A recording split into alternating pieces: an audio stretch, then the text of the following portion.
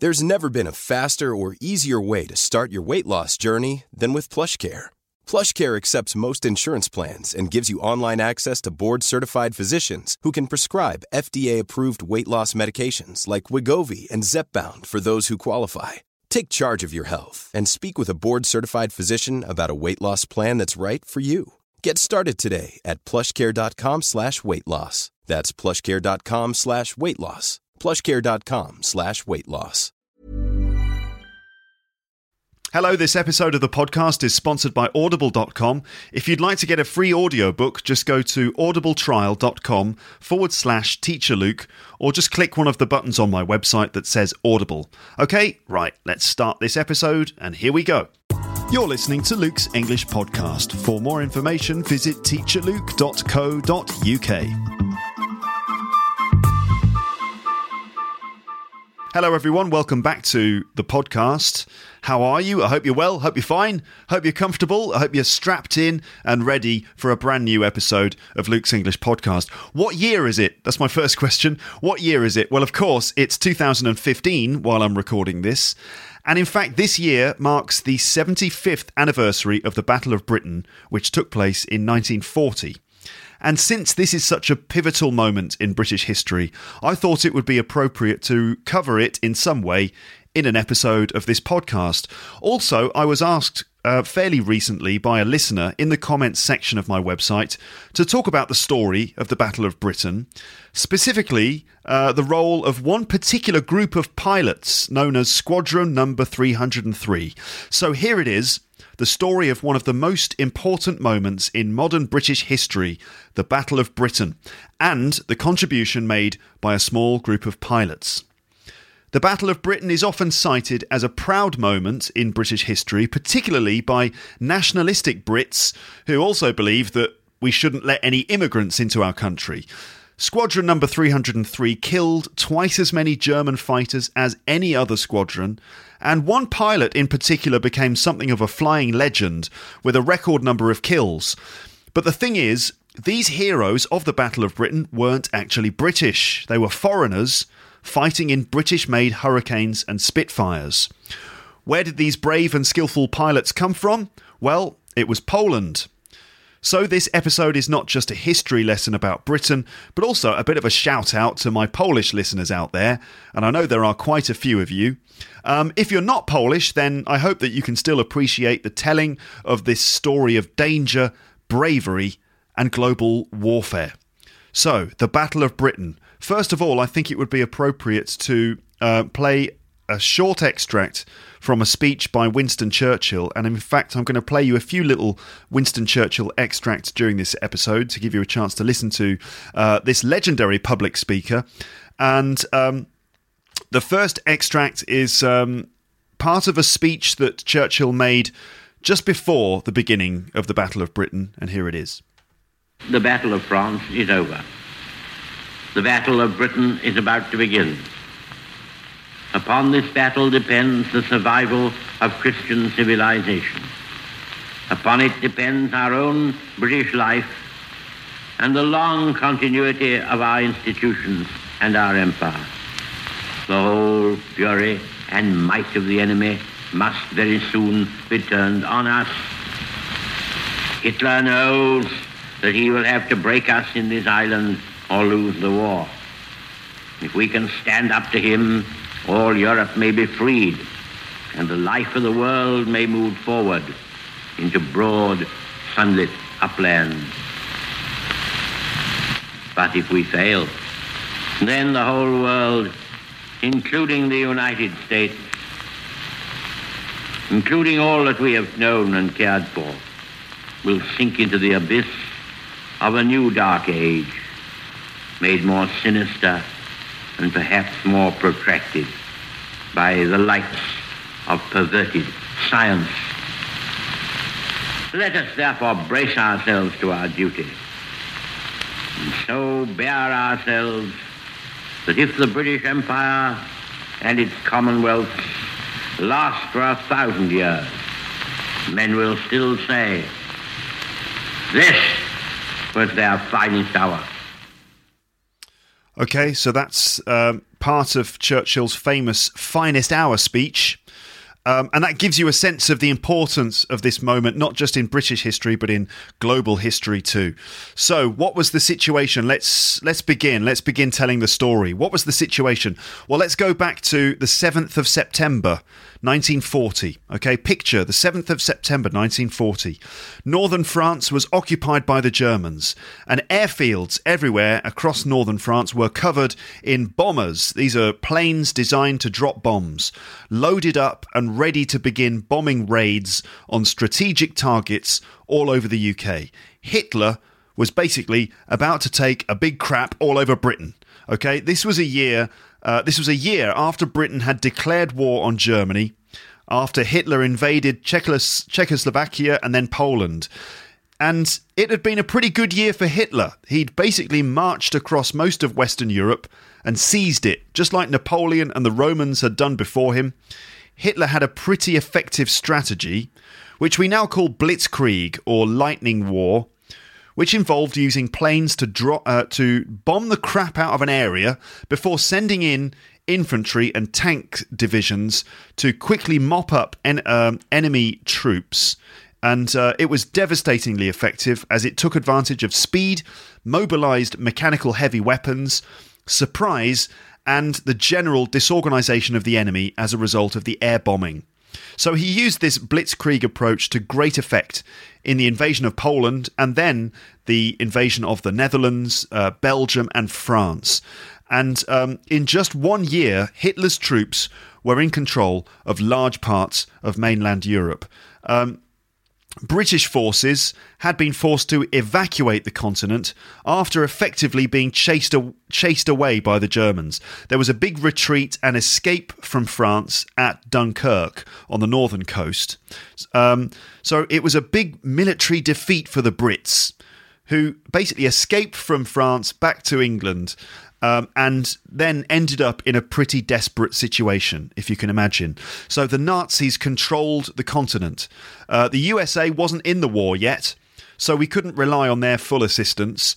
So Britain was basically alone, cut off from the mainland, just separated from the enemy by a few miles of water, waiting to be attacked and invaded by the Germans. It wasn't a good position to be in. Perversely, this is often the moment that many Brits feel very nostalgic about. People tend to look back, or many people look back on this moment with sort of rose-tinted glasses. As I said, it's often referred to as our finest hour. I think that's really because of what Churchill said, but sometimes it seems to be twisted a little bit. I think that there may be something in the British consciousness that actually enjoyed the idea of being completely separated from the rest of the continent, as if it kind of clarified the us against them attitude of some people. And this was perhaps our darkest hour. Whether it was our finest hour or not is another question, but it was certainly our darkest hour. We faced total oblivion, an invasion by the Nazis. Certainly, thousands of Brits were going to be killed, beloved properties and national monuments would be destroyed in the bombing. But for some Brits, looking back on the Battle of Britain, this was a moment to be proud of, like it made us a great nation or something. I suppose the reason people say that is because it was a time when Britain showed some character and spirit and strength, and the whole country sort of pulled together and formed a united front. And of course, in the face of this invasion by the Germans, Winston Churchill made another famous speech in which he encouraged people to stay strong and encourage people to be brave and to never give up. So I'm now going to play you another speech, and let's see, I'm going to find that speech for you and then play it to you.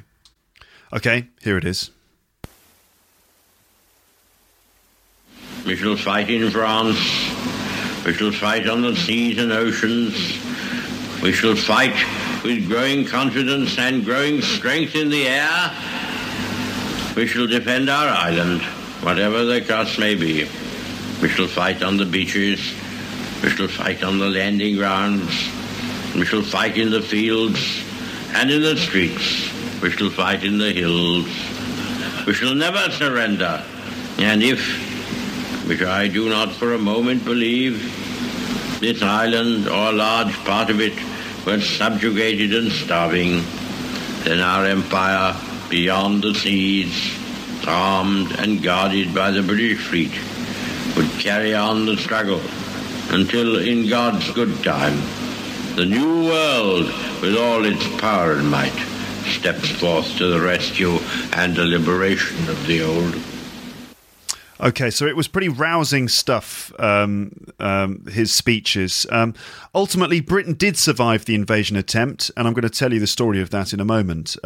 People do feel proud of that, but I think it's quite ironic that many of the people today who are still nostalgic for that moment are also the ones who preach a kind of politics, a certain kind of politics, things like anti-immigration, nationalistic values, basically something approaching a kind of English or British fascism. They're always the ones who loved that moment when Britain was alone facing the invading hordes from the continent. And I think it's ironic because during that battle, we were fighting against fascism, and now it seems that it's the fascists at home who like to remember it.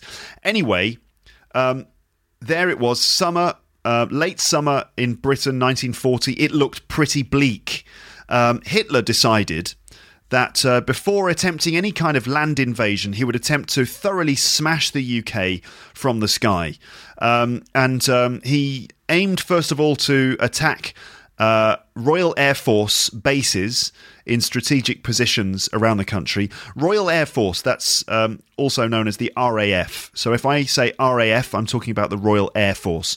So first of all, he planned to target the RAF bases, and then later he decided to target industrial centres in the big cities and key points of infrastructure, and even some national monuments and residential areas. And the aim there was to cripple the country, both physically and mentally. So it was pretty scary stuff. On the 7th of September then, 1940, the Luftwaffe, that's the German Air Force, were all ready and prepared to launch their operation on Britain.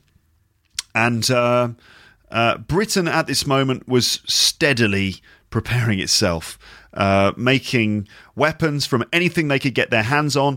All heavy metals were being thrown into factories to produce weapons and defence systems. All the money was being spent on defence and weapons. A lot of Brits really felt the squeeze, and you know, people had to deal with rationing. That means that basic things like, you know, sugar and other products were rationed out. Very limited amounts were given to people. Obviously, it wasn't as bad as in many of the occupied countries, I imagine. I mean, I don't know. I wasn't there, of course, but I expect that having a bunch of Nazis from another country marching around your hometown, making themselves rather comfortable, was probably very difficult to take. So, you know, people like the Poles, the Czechs, the Belgians, the Dutch, and the French, well, most of the French anyway, were no doubt having a pretty bad time as well, not to mention many other nations that I haven't mentioned. This is a world war, of course, so if I don't mention your country in this episode, then I'm sorry. But after all, this is the Battle of Britain that I'm talking about. But anyway, Britain was preparing itself for rather a bad time. A lot of planes were being constructed, lots of weapons being made, and men were being trained to fly and fight in the air. The Germans at this point were feeling pretty good about themselves, actually. Morale was high. Morale is the word that we use to describe the general feeling amongst the team. In the army, it's the general feeling amongst the soldiers, and morale can be high or low. If morale is high, then the soldiers are feeling confident and happy. If morale is low, then they feel, you know, depressed and despondent. So for the Germans, before the Battle of Britain, morale was pretty high because they just walked all over Europe and they felt on top of the world. They basically felt absolutely superior. And this feeling was whipped up by the rhetoric of their charismatic, albeit completely insane, leader. And they'd been led to believe that the world was theirs and that this was the natural order of things. Wrong, I'm afraid.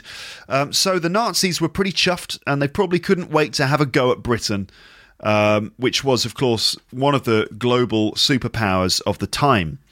And so the Battle of Britain, or the German attacks during the Battle of Britain, amounted to, or certainly the first one on the 7th of September, was the biggest aerial attack of World War II so far. And at 5 p.m. on the 7th of September, the first wave of bombers reached their targets in London. Apparently the sound that they made was really scary. It was a kind of low, depressing drone sound from the engines of the bombers as they flew over the country towards London. And in London, it was a Saturday afternoon. And when I think of Saturday afternoons back home, I always think of tea and sandwiches and football and my dad and stuff like that. I don't imagine death from above, or in fact death from any direction for that matter. The planes arrived and targeted the industrial areas at first, focusing on, refineries and plants and things. But a lot of workers lived right next to those industrial areas, and unfortunately their homes got bombed as well. But this was really just the beginning. What followed was a rain of bombs that no other city had ever seen in history. 12 hours of bombing without a break, continuing throughout the night. A lot of people died, and others were convinced that they would follow. It makes me think, how did the pilots feel? How did the German pilots feel during these bombing raids? Well, according to interviews, they had rather mixed feelings. Really, they just hoped that they would hit their targets and complete their mission. But also, they knew that civilians were probably down there getting killed. But really, I think they just felt a bit cut off from what was happening on the ground. But I expect that they didn't feel too proud of themselves. For the British people, particularly Londoners, I think this bombing created hopelessness in some, but also a gritty determination in others, as well as a visceral hatred of the Germans. The fires caused by the bombing on that first night lasted for 57 nights. The fires continued to burn for 57 nights. And in fact, these fires were more damaging than even the bombs themselves. The Nazi strategy was to continue to bomb, terrorise, and generally demoralise the nation. Hitler expected Britain to just give up and surrender to Germany so that he could then turn his attention on the East. He knew that it would be unwise to attempt to invade Russia while also fighting on the Western Front. So victory in the West here in Britain was a crucial part of Hitler's plan, and he expected Britain to surrender. And in fact, he underestimated us. What happened was it became a battle of wills, embodied by two men, Hitler on one side and Churchill on the other side. And Churchill at this time became Hitler's nemesis. In fact, it was Churchill who rallied the British people and inspired them to carry on. And in fact, he echoed the sentiments of the nation that they would never give up and that they would never surrender. This is another speech now from Churchill, and here he is talking about the Blitz. The Blitz is what the Brits refer to as the Blitzkrieg, the bombing raids by the Germans. So this is Churchill talking about the Blitz, and here we go. Winston Churchill on the Blitz. These cruel, wanton, indiscriminate bombings of London are, of course, a part of Hitler's invasion plan. He hopes, by killing large numbers of civilians and women and children, that he will terrorize and cow the people of this mighty imperial city and make them a burden and anxiety to the government, and thus distract our attention unduly from the ferocious onslaught he is preparing. Little does he know the spirit of the British nation, or the tough fibre of the Londoners, whose forebears played a leading part in the establishment of parliamentary institutions, and who have been bred to value freedom far above their lives. Okay, so there he is saying that Hitler has underestimated the British people and the fibre of the Londoners who have been brought up to value freedom and democracy even higher than their own lives. So Hitler didn't expect Churchill to refuse to deal with him. In fact, Hitler seemed to expect the British to want to make some kind of deal, maybe like they'd managed to do in France. And so when Churchill refused to deal with Hitler, this may have been a bit of a surprise. But Britain was not going to be a walkover. Now, the German Air Force earlier in the summer had already knocked out a lot of our warships in the English Channel, and they planned to launch surprise air attacks on England. But England had a technological advantage, and that was radar. So this is now used in airports all over the world. I'm sure you know what radar is. It's a kind of tracking device to monitor the skies, and it can be used to identify aeroplanes in the sky. Okay, radar. Radar was used as an early warning system during World War II by the British, and it helped to let the RAF know if German bombers were on their way to England on bombing missions. And this allowed the RAF to scramble fighter planes into the skies in order to engage the German parties in combat. And the Luftwaffe had no idea that radar even existed. So when RAF planes suddenly turned up to meet them in the skies, it must have been a bit of a surprise. And the fighting in the sky, which happened daily, was essentially a duel of fighter pilots in single-man planes. Often these were dogfights or one-on-one battles.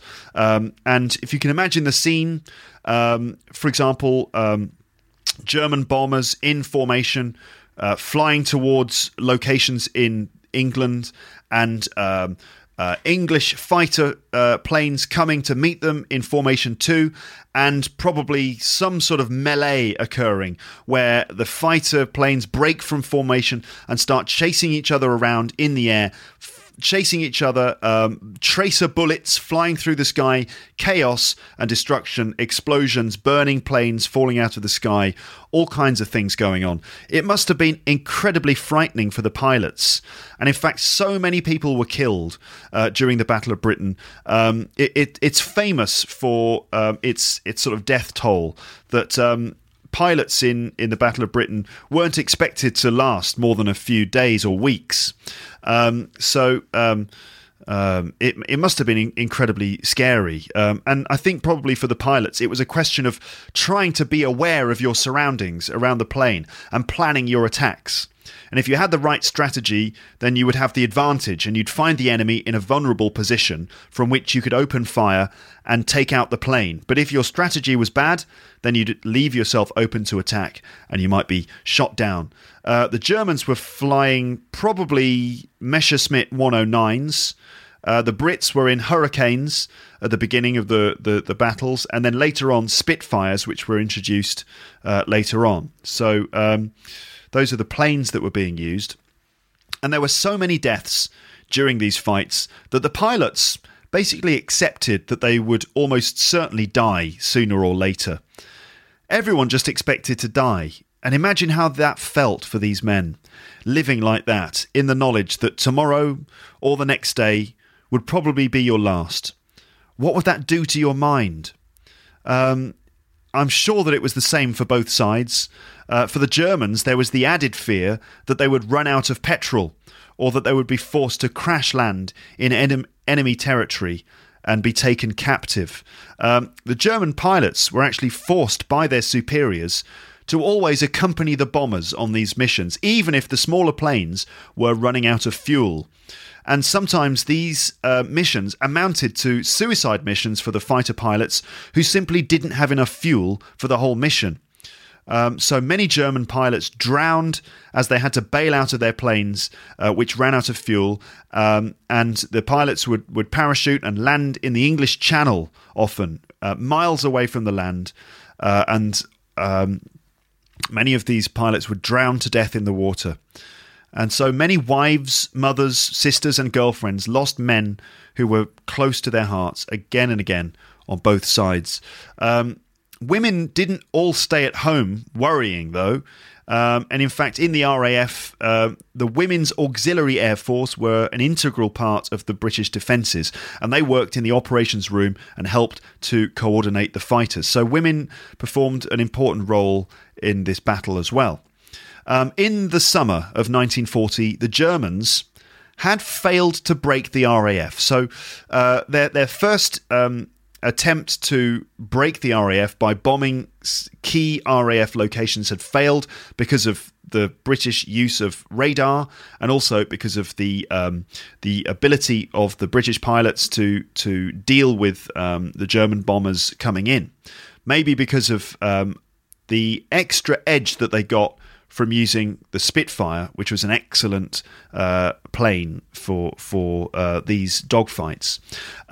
So, like on the 7th of September, waves of German bombers came across the channel, and the RAF planes took off to meet them, engaging them in mid-air combat.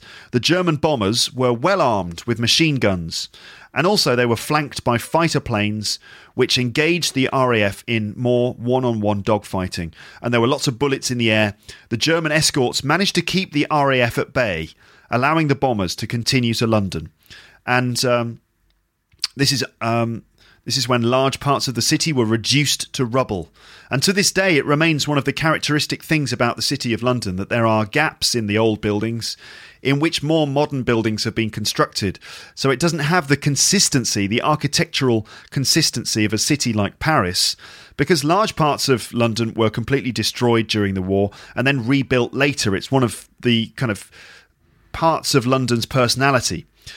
Of course, it wasn't just London. All of the main industrial cities in the UK took a heavy beating, particularly the city of Coventry in the Midlands, which got absolutely smashed in a huge bombing raid. And it's very sad, because it was a beautiful and proud city with a magnificent cathedral, but that's now gone, and it's replaced by more modern structures.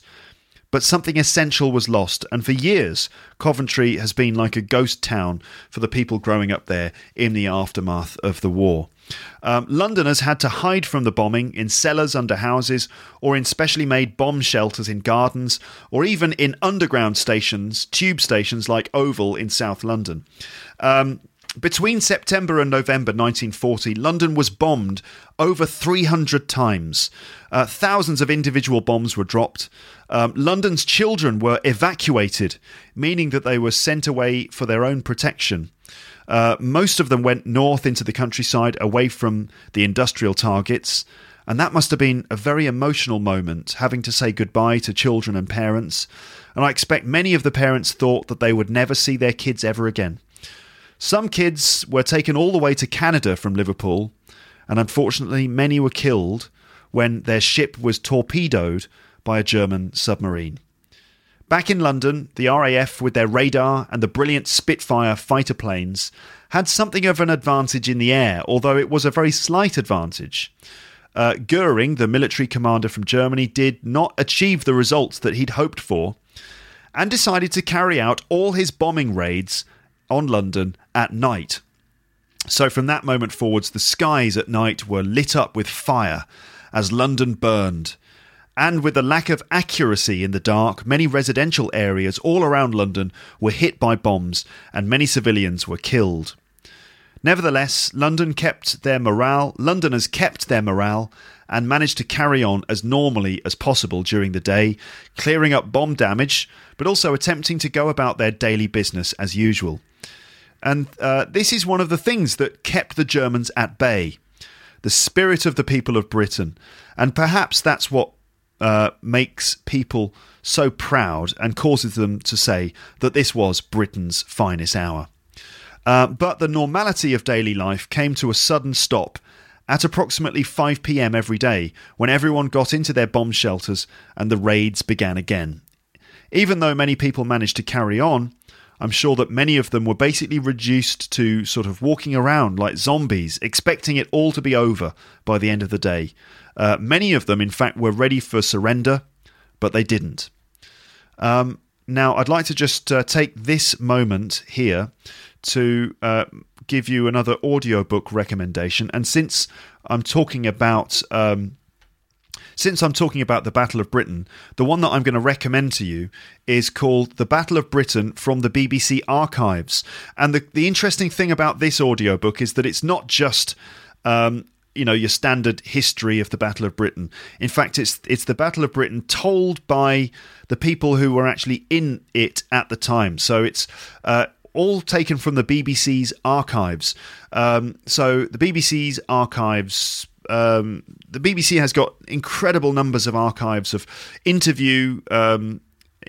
audio interviews with people throughout history, and there are lots of incredible bits of audio from the Battle of Britain, and it includes just audio of people responding to the bombing raids as they're happening, interviews with pilots, interviews with the key political figures of the time. So the whole story is told through the voices of the people who were actually involved at the time, and it's also narrated by someone called Tim Pigott-Smith, who's got a great voice, and I definitely recommend that you listen to it. So I'm actually going to play a little sample of the Battle of Britain from the BBC archives. It's written by Mark Jones, it's narrated by Tim Pigott-Smith, and as I said, it contains lots of samples of real, genuine Londoners who were involved in the battle when it actually happened. Here's a sample.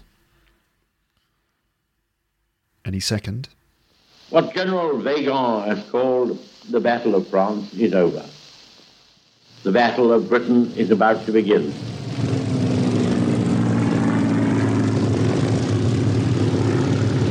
I remember thinking, as the cloud of little black dots grew steadily nearer, this is it. This is what you've been waiting for. Oh, whoops, the dogfight going up there. There are 4, 5, 6 machines wheeling and turning around now. As you were flying over your own country, you could look down and see people and cars and houses and things on the ground which were yours. And you could see these bloody great ugly bastards coming over the coast. And you thought, to hell with them. No way are they going to come over. Look at those. Oh, yeah, boy. Oh, look at them all behind them. Millions of them. They're bombers. Oh, yes, there's another one. I think they're bombers too. Look at that. Yes, they are. They're German bombers. But look at that. As far as I'm concerned, it was the one battle during the whole of the last war that couldn't be lost. The Battle of Britain was fought by a handful of young men, the legendary few, in the skies above southern England, in full view of the civilian population below. The country was braced for invasion, but determined to continue the war with Hitler, even though it was now fighting alone in Europe. The period of the Phoney War ended abruptly on May the 10th, 1940. Okay, so that was just a little extract from the Battle of Britain from the BBC archives, and it's available on audible.com. You can download it free if you want to. Just go to audibletrial.com/Teacher Luke, and you can sign up to a 30-day trial with Audible. And in fact, you can choose any audiobook that you want, including this one. You can download it free, and if you don't like the service, within 30 days, you can cancel your membership, and you can keep the audiobook. All the details of this offer are on my website. Just go to audibletrial.com/Teacher Luke, and you can sign up for your trial. Okay, right, that's the end of that little bit of publicity. Let me now carry on with the story of the Battle of Britain. So the bombing continued all the way into the next year until May 1941. Bombing raids accompanied by the escort fighter planes, engaged by the RAF in the skies. Hitler called off the attacks on Britain, though, in May 1941, choosing instead to focus his attention on the East and Russia. However, that proved to be a problem for him because it left him open in the West, and later, when America joined the war, Britain became a vitally strategic position for the Allies. And it was from the south coast of England that the Allies launched their major counter-attack against the Nazis with a land invasion in Normandy, northern France, which we know now as D-Day, in 1944, and that ultimately led to Allied forces getting all the way to Berlin. So despite being a hero to the Brits, Churchill didn't emerge from World War II completely clean.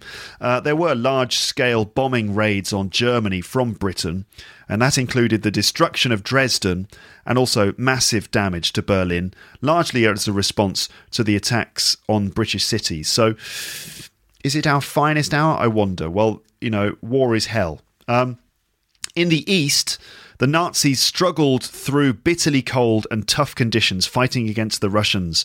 Many, many Russian lives were lost, as well as lives of German soldiers. Ultimately, though, Hitler couldn't sustain a war on two fronts. The size and the resilience of the Russian army in the east proved too difficult for Hitler, but also his inability to crush the spirit of the Brits left him open on that side too. And the Battle of Britain proved to be Hitler's first major defeat in the war, and it was a decisive moment in World War II, representing a turning point in favour of the Allies. And Nazi soldiers didn't put a foot on British soil, and the invasion never happened. But that's not the end of the story, because I'd like to turn my attention to a particular squadron of pilots who made an extraordinary contribution to the Battle of Britain, a contribution that could have made all the difference. During the battle, Britain was hanging on by its fingernails.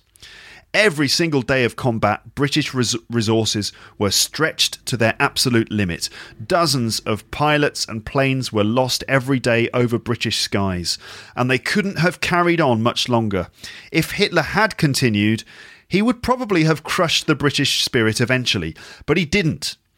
And Britain managed to hold on just long enough to keep the Germans at bay. And this, perhaps, is a pivotal moment that allowed the Allies to ultimately succeed in the war.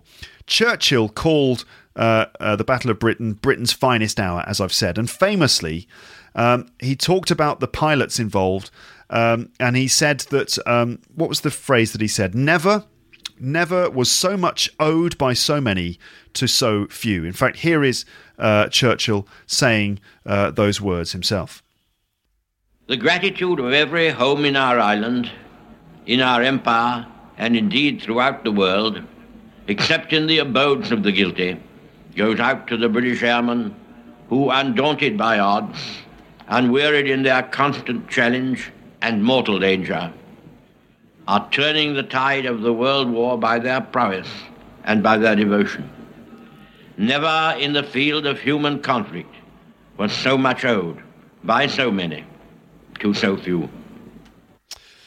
So it wasn't just British airmen, though, as I'm going to say in a moment. But what was it that gave Britain the edge? Well, it was partly radar, partly the brilliantly engineered Spitfire, which was specifically made as a bespoke fighter to keep up with and outpace the German planes, while holding extra fuel to keep pilots in the air longer. The Spitfire is now a national icon, and it has to be said it is a rather beautifully designed plane, with its rounded and curved wings and fuselage. So the Spitfire gave people an edge as well, and the resilience of the British people, of course, and Winston Churchill with his moving speeches, but also it was the individual pilots involved in the flying. And there was this one squadron which stood out. That was the 303rd Squadron. You might imagine them to be a band of plucky young British gentlemen, but in fact they weren't. These men who may have saved Britain were in fact foreigners from Poland. So let me tell you about the 303rd Squadron. The 303rd Squadron was one squadron of 16 largely Polish squadrons who flew with the RAF during the Battle of Britain, and they were pilots who had flown against the Germans previously, but who had escaped to England when Poland was invaded. They turned out to be the highest scoring RAF squadron during the Battle of Britain, and one of the pilots in particular was not in fact Polish but of Czech origin, and his name was Josef František. I think that's how you say it, Josef František. And he's perhaps the most famous member of the squadron, and is famous for being one of the highest scoring allies during the Battle of Britain. The squadron chose its own name. Oh. And it's difficult for me to say the name, so I've checked it out on Google Translate. This is how you say it. Kościuszko. Kosciuszko. Okay, so that was the name of the squadron, the Kosciuszko Squadron, and they chose that name after another flying squadron that had previously existed, another Polish flying squadron that was also called the Kosciuszko Squadron, and that had taken part in the Polish-Russian War in the 1920s. So they named it after that squadron. And in fact, the 303, or the Kosciuszko Squadron, contained some members from the previous one that had fought in the Russian-Polish war previously. So they were already a pretty distinguished flying team and pretty skilled group of pilots. It was made up of about 21 pilots and a number of ground staff as well. And so what was the prime reason for their success during these air battles? Well, it may have been their experience and their skill, but also, to a large extent, it was their anger and a vicious hatred of the Nazis. And this, for them, was like a high-energy fuel for these men who just couldn't wait to take down Nazi planes at the earliest opportunity. But their opportunities to do that were slow to come. In fact, the team was based in Northolt in England, and they were assigned 2 RAF officers to look after them. And the officers were responsible for training the Polish pilots in RAF protocol, but also in the basic English necessary to follow orders and instructions. So even before the pilots got a chance to take to the skies, they were forced to sit through weeks and weeks of English lessons. And I imagine in those days it was pretty mind-numbing stuff. There was certainly no Luke's English podcast at that time. So it must have been very frustrating for them in the early days, and they didn't really get involved in the conflict until a bit later on. So even though they entered the conflict later, they still managed to get the highest number of kills, I suppose, during the conflict. So after sitting around having to endure some English lessons until they were sort of fluent enough in English to follow the rules and protocol and to communicate with the ground staff, they eventually were allowed to start getting involved in training flights. And apparently the Polish pilots were so desperate to get at the Germans that during one of these training flights, when a party of German planes was spotted in the vicinity, one of the Polish pilots, called Ludwik Paski... how do I say this name? Hold on. Okay, I think it's Ludwik Paszkiewicz. So one of the Polish pilots, called Ludwik Paszkiewicz, broke formation and he tore after the German planes. So imagine like these Polish pilots on a training run, all boring, and then somewhere in the vicinity they were German planes were identified, and one of the pilots just took off away from the rest of the formation and just went on a mission to try and get as many German planes as he could. And he managed to shoot down a German Messerschmitt Bf 110. And so after that, the RAF officers were so convinced, and they were convinced that they were willing and able to engage the Germans in battle. And so the very next day, the squadron was immediately put into action.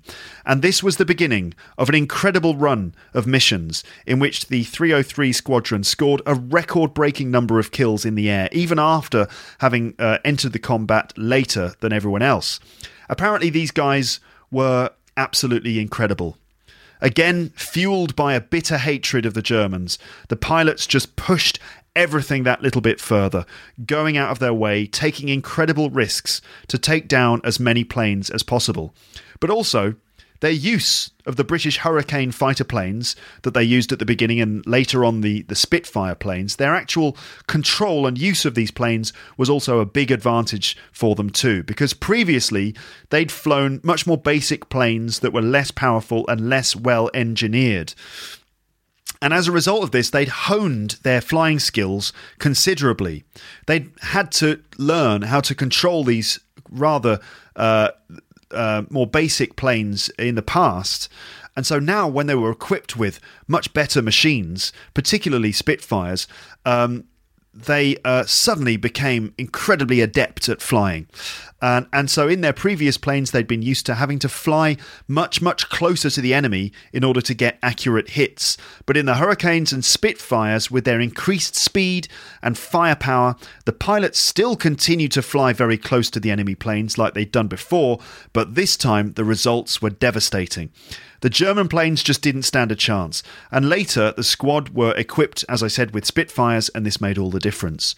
So number 303 Squadron claimed the largest number of of aircraft destroyed of the 66 Allied fighter squadrons engaged in the Battle of Britain, even though it joined the fray 2 months after the battle had begun.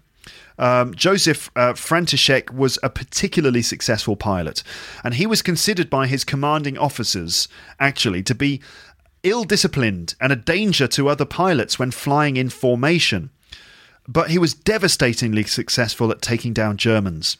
And in the end, he was actually given by his commanding officers the right to break away from formation and go out on solo missions to pick off as many enemy planes as he wanted. And in this way, František was able to fight his own private war against the Germans, allowing him to take down at least 18 planes in 1 month, and he was awarded the Distinguished Flying Medal. But sadly, on the 8th of October 1940, František's Hurricane crashed in Ewell, Surrey, during a landing approach after a patrol. Reasons for the crash are not really known, but according to some theories, he may have been making aerobatic figures. He may have been turning the plane, flipping the plane in the sky in order to impress his girlfriend on the ground. Or it might have been just the result of battle fatigue and physical exhaustion. But for whatever reason, unfortunately, he crashed in 1940 in October after having taken down so many German planes. And so, unfortunately, he never lived to see the end of the war.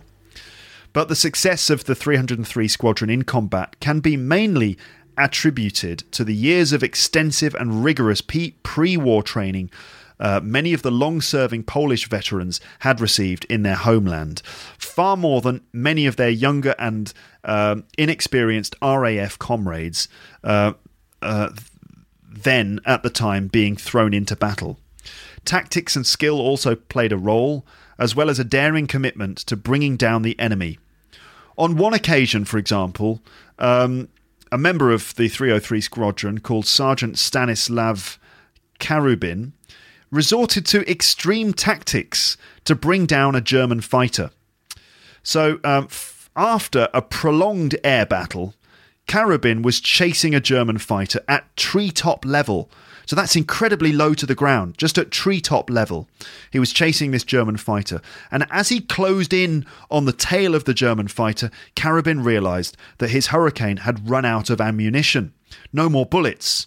So rather than turning back to base, he actually closed the distance between him and the German plane and climbed right above the German fighter. So he was flying directly above the German plane. And the German pilot was so shocked to see the underside of the Hurricane within arm's reach of his cockpit, so just above his plane, that he instinctively reduced his altitude in order to avoid a collision with the plane, and he crashed into the ground. So even when he had no bullets left in his machine guns, this guy, Stanislav Karubin, still managed to take down a German plane. Now, after World War II, Poland was occupied by Soviet forces and its borders were redrawn as part of the 1945 Potsdam Conference. And Poland became enveloped into the Soviet Union, behind the Iron Curtain. And I'm not sure how many Polish people feel about what happened after World War II.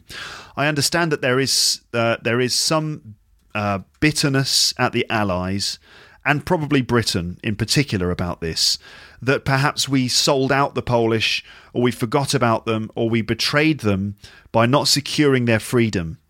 Many sad things happen at an international diplomatic level during or in the aftermath of war. They are regrettable. I wonder how many Poles generally... I wonder how Polish people generally view Britain these days. Is there any resentment there after what happened at the end of the war? Or is that just a thing of the past? Let me know, by the way. If you're Polish and you're a regular listener to this podcast, or even if you're just listening to the first time, let me know. What do most Polish people think about Britain and what happened in the war and so on? I'd like to know. Leave your comments on the page for this episode. Nowadays, a lot of Polish people live and make their living in the United Kingdom. In London, for example, there's a very large Polish community. where I used to live in Hammersmith, there's the Polish Cultural Centre just up the road from my flat, and many Polish people live in the area. I guess for many of them it's a chance, or moving to England is a chance for them to get more opportunities for living in the UK. And I'm pretty proud to be part of a country that offers opportunities for people from other places. And it's clear to me that residents from other nations can bring a lot of skills and benefits to the country they move to. I'm not one of these people who complains about immigrants stealing people's jobs.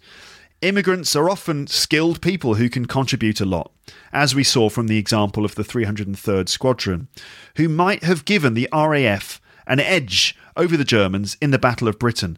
Maybe they're the ones who saved the day and helped Britain to stay free, allowing us all to indulge in these nostalgic memories about our finest hour, in which we stood up to the Nazis when all hope was lost. So that is the end of the story. And that's also the end of this episode. Please leave your thoughts on the page as usual. That's it. I've been going for, how long? About 50 minutes or something like that. So that's it then. That brings this episode to a close. It's been nice talking to you. I hope that you've managed to keep up with this history of the Battle of Britain. I hope that you haven't fallen asleep, unless, of course, that's what you want to do, because I know that sometimes people listen to this as they're going to sleep, so maybe I've lulled you into a nice peaceful slumber. If that's the case, then good. Continue sleeping and have nice dreams involving perfect English grammar and sentence structure and good pronunciation, okay? Let my words now let you drift off to sleep. If you are not asleep and you're still wide awake, then good for you. You managed to maintain consciousness throughout the episode.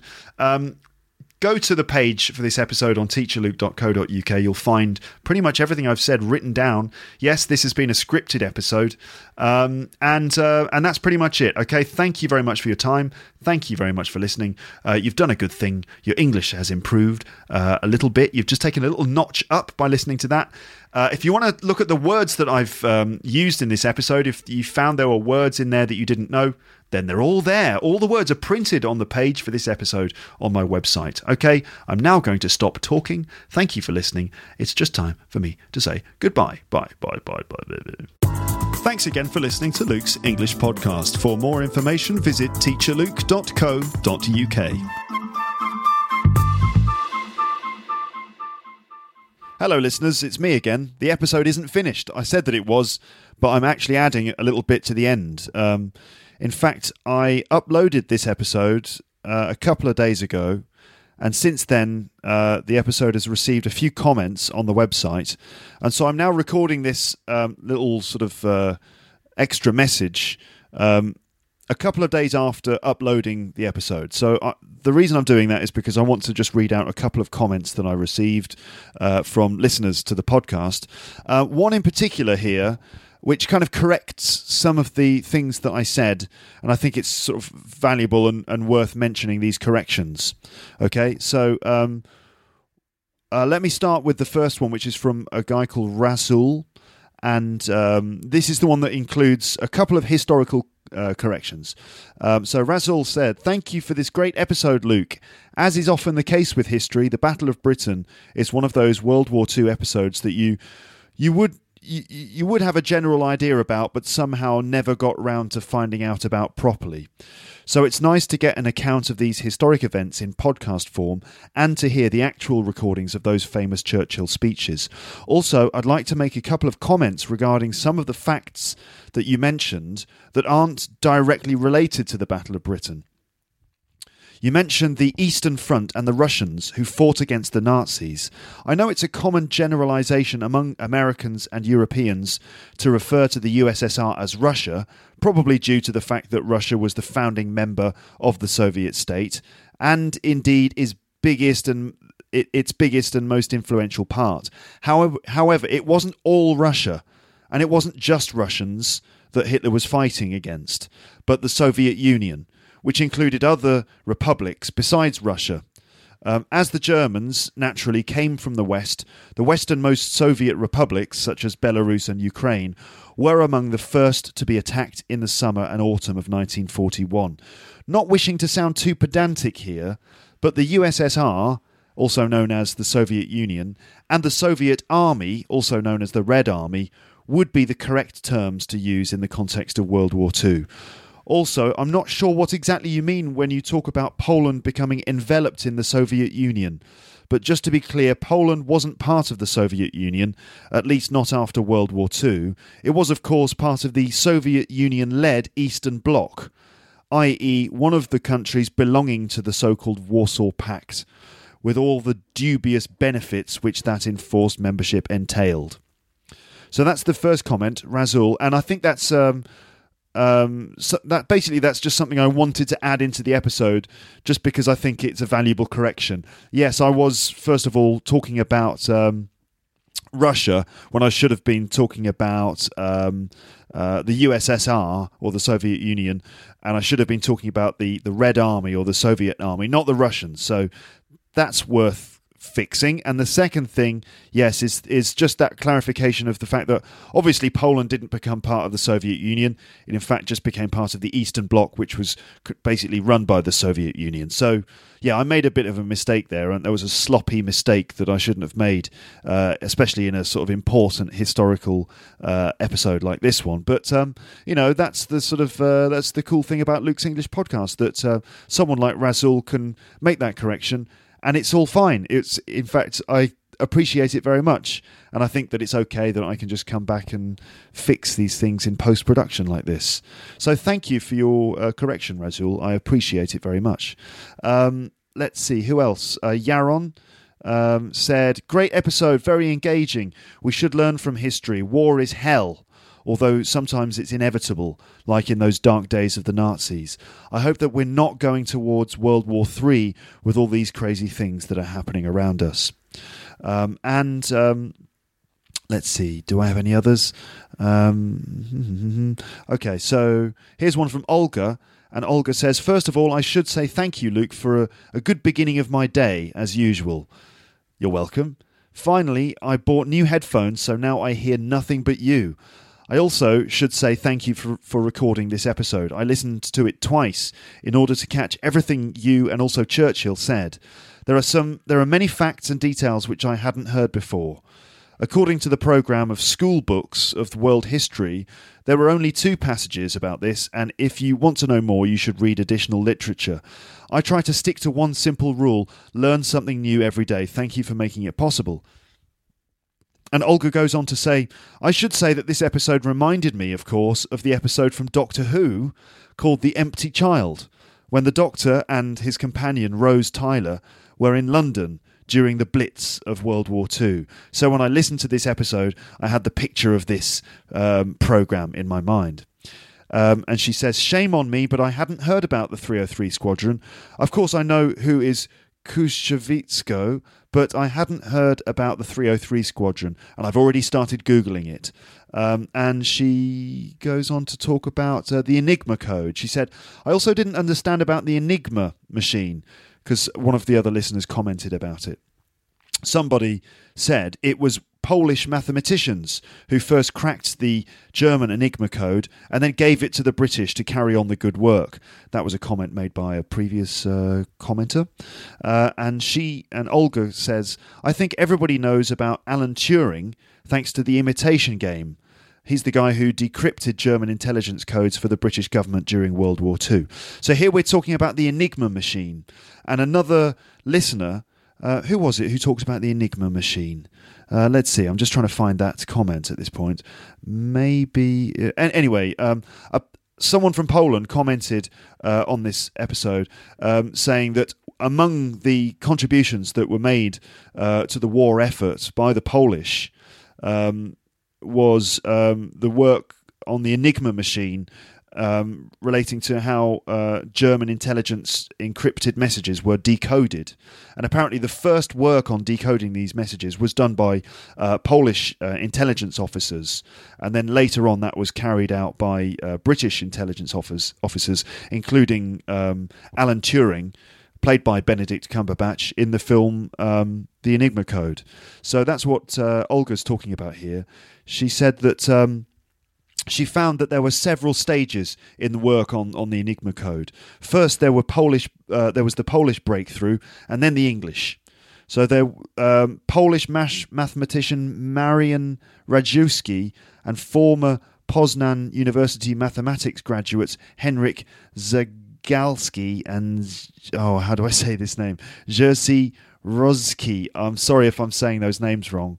But anyway, those are the names of the two Polish mathematicians who worked on the Enigma code. Apparently they got the first results in cracking the Enigma, and then near the end of 1932, Rajewski was tasked to work on breaking the Enigma code for a couple of hours per day. In December 1932, the Bureau provided Rajewski with some German manuals and monthly keys. The material enabled Rajewski to achieve one of the most important breakthroughs in cryptologic history by using the theory of permutations and groups to work out the Enigma scrambler wiring. So there we go. Some of the early work was done by Polish mathematicians, and then it was apparently carried on by the Brits. A couple of other comments before we just bring this to a close. Ksenia said, "This is another brilliant podcast about history, Luke. You do manage to make engaging podcasts about historical events. Thumbs up." Thanks. Thank you, Ksenia. Thank you for recommending the audiobook from the BBC archives. I will certainly listen to it. This episode reminded me of the part of Agatha Christie's autobiography when she talks about how she lived in London during the Blitz. I was utterly perplexed when I read something like this from her book. Life continued as usual. During the day we ran errands, and in the night we would go to the bomb shelters. It was the first time when I realised that life does continue even when the war is on. Thanks for that, Ksenia. Let's see. Okay, final comment here. There are others, but this will be the final comment I make. And this is from Jacek. And he said, "Hi Luke, I was nicely surprised by the prominence you gave to Polish 303 Squadron in your Battle of England, or Battle of Britain in fact, episode. It's not that I believe such prominence is undeserved, but having a lot of British friends, I have often got involved in discussions with them about the roles of our countries in World War II. So I'm assuming that Jacek here is Polish. And he says, "More often than not, I've been reminded by my British friends that it was the British who saved our arses, for which we should be grateful. Whenever I brought up the story of 303 Squadron, I was usually met with total ignorance on their part, or a shrug and a comment dismissing the significance of our pilots' role during the war. So your praise for the skills and bravery of Polish pilots is definitely appreciated. As for the attitude towards the UK, I haven't met even one Pole who would harbour any hard feelings towards the Brits. Although the generation of my parents might feel disappointed that Great Britain didn't do more to stop the Soviet Union from enslaving our country for 50 years... Still, you did take good care of all those people who had to leave the country in the 40s and 50s, allowing the Polish exile government to fight for freedom. Finally, I have to say that your podcasts are getting better and better. I run an English language school in Warsaw, and I recommend your podcast to all new students. Great job. Thank you, Jacek." Okay, so thanks for your comments, listeners. And thank you also for your, corrections to any of the things I sort of, got slightly wrong in this episode. Not much. I think generally the history, I hope most of the things I said were correct. I did my research and stuff. But yeah, fair enough. Not Russia, Soviet Union, and Poland, not part of the Soviet Union, of course. No, just part of the Eastern Bloc, behind the Iron Curtain, let's say. Okay, that's the end of this episode. I'm now going to stop talking and let you go about your day. All right, thanks for listening. Speak to you again soon. Bye, bye, bye, bye, bye, bye, bye. Normally, being a little extra can be a bit much. But when it comes to healthcare, it pays to be extra. And United Healthcare makes it easy with Health Protector Guard fixed indemnity insurance plans. Underwritten by Golden Rule Insurance Company, they supplement your primary plan, helping you manage out-of-pocket costs without the usual requirements and restrictions like deductibles and enrollment periods. So when it comes to covering your medical bills, you can feel good about being a little extra. Visit UH1.com to find the Health Protector Guard plan for you. If you enjoyed this episode of Luke's English Podcast, consider signing up for Luke's English Podcast Premium. You'll get regular premium episodes with stories, vocabulary, grammar and pronunciation teaching from me and the usual moments of humour and fun. Plus, with your subscription, you will be directly supporting my work and making this whole podcast project possible. For more information about Luke's English Podcast Premium, go to teacherluke.co.uk/premium info.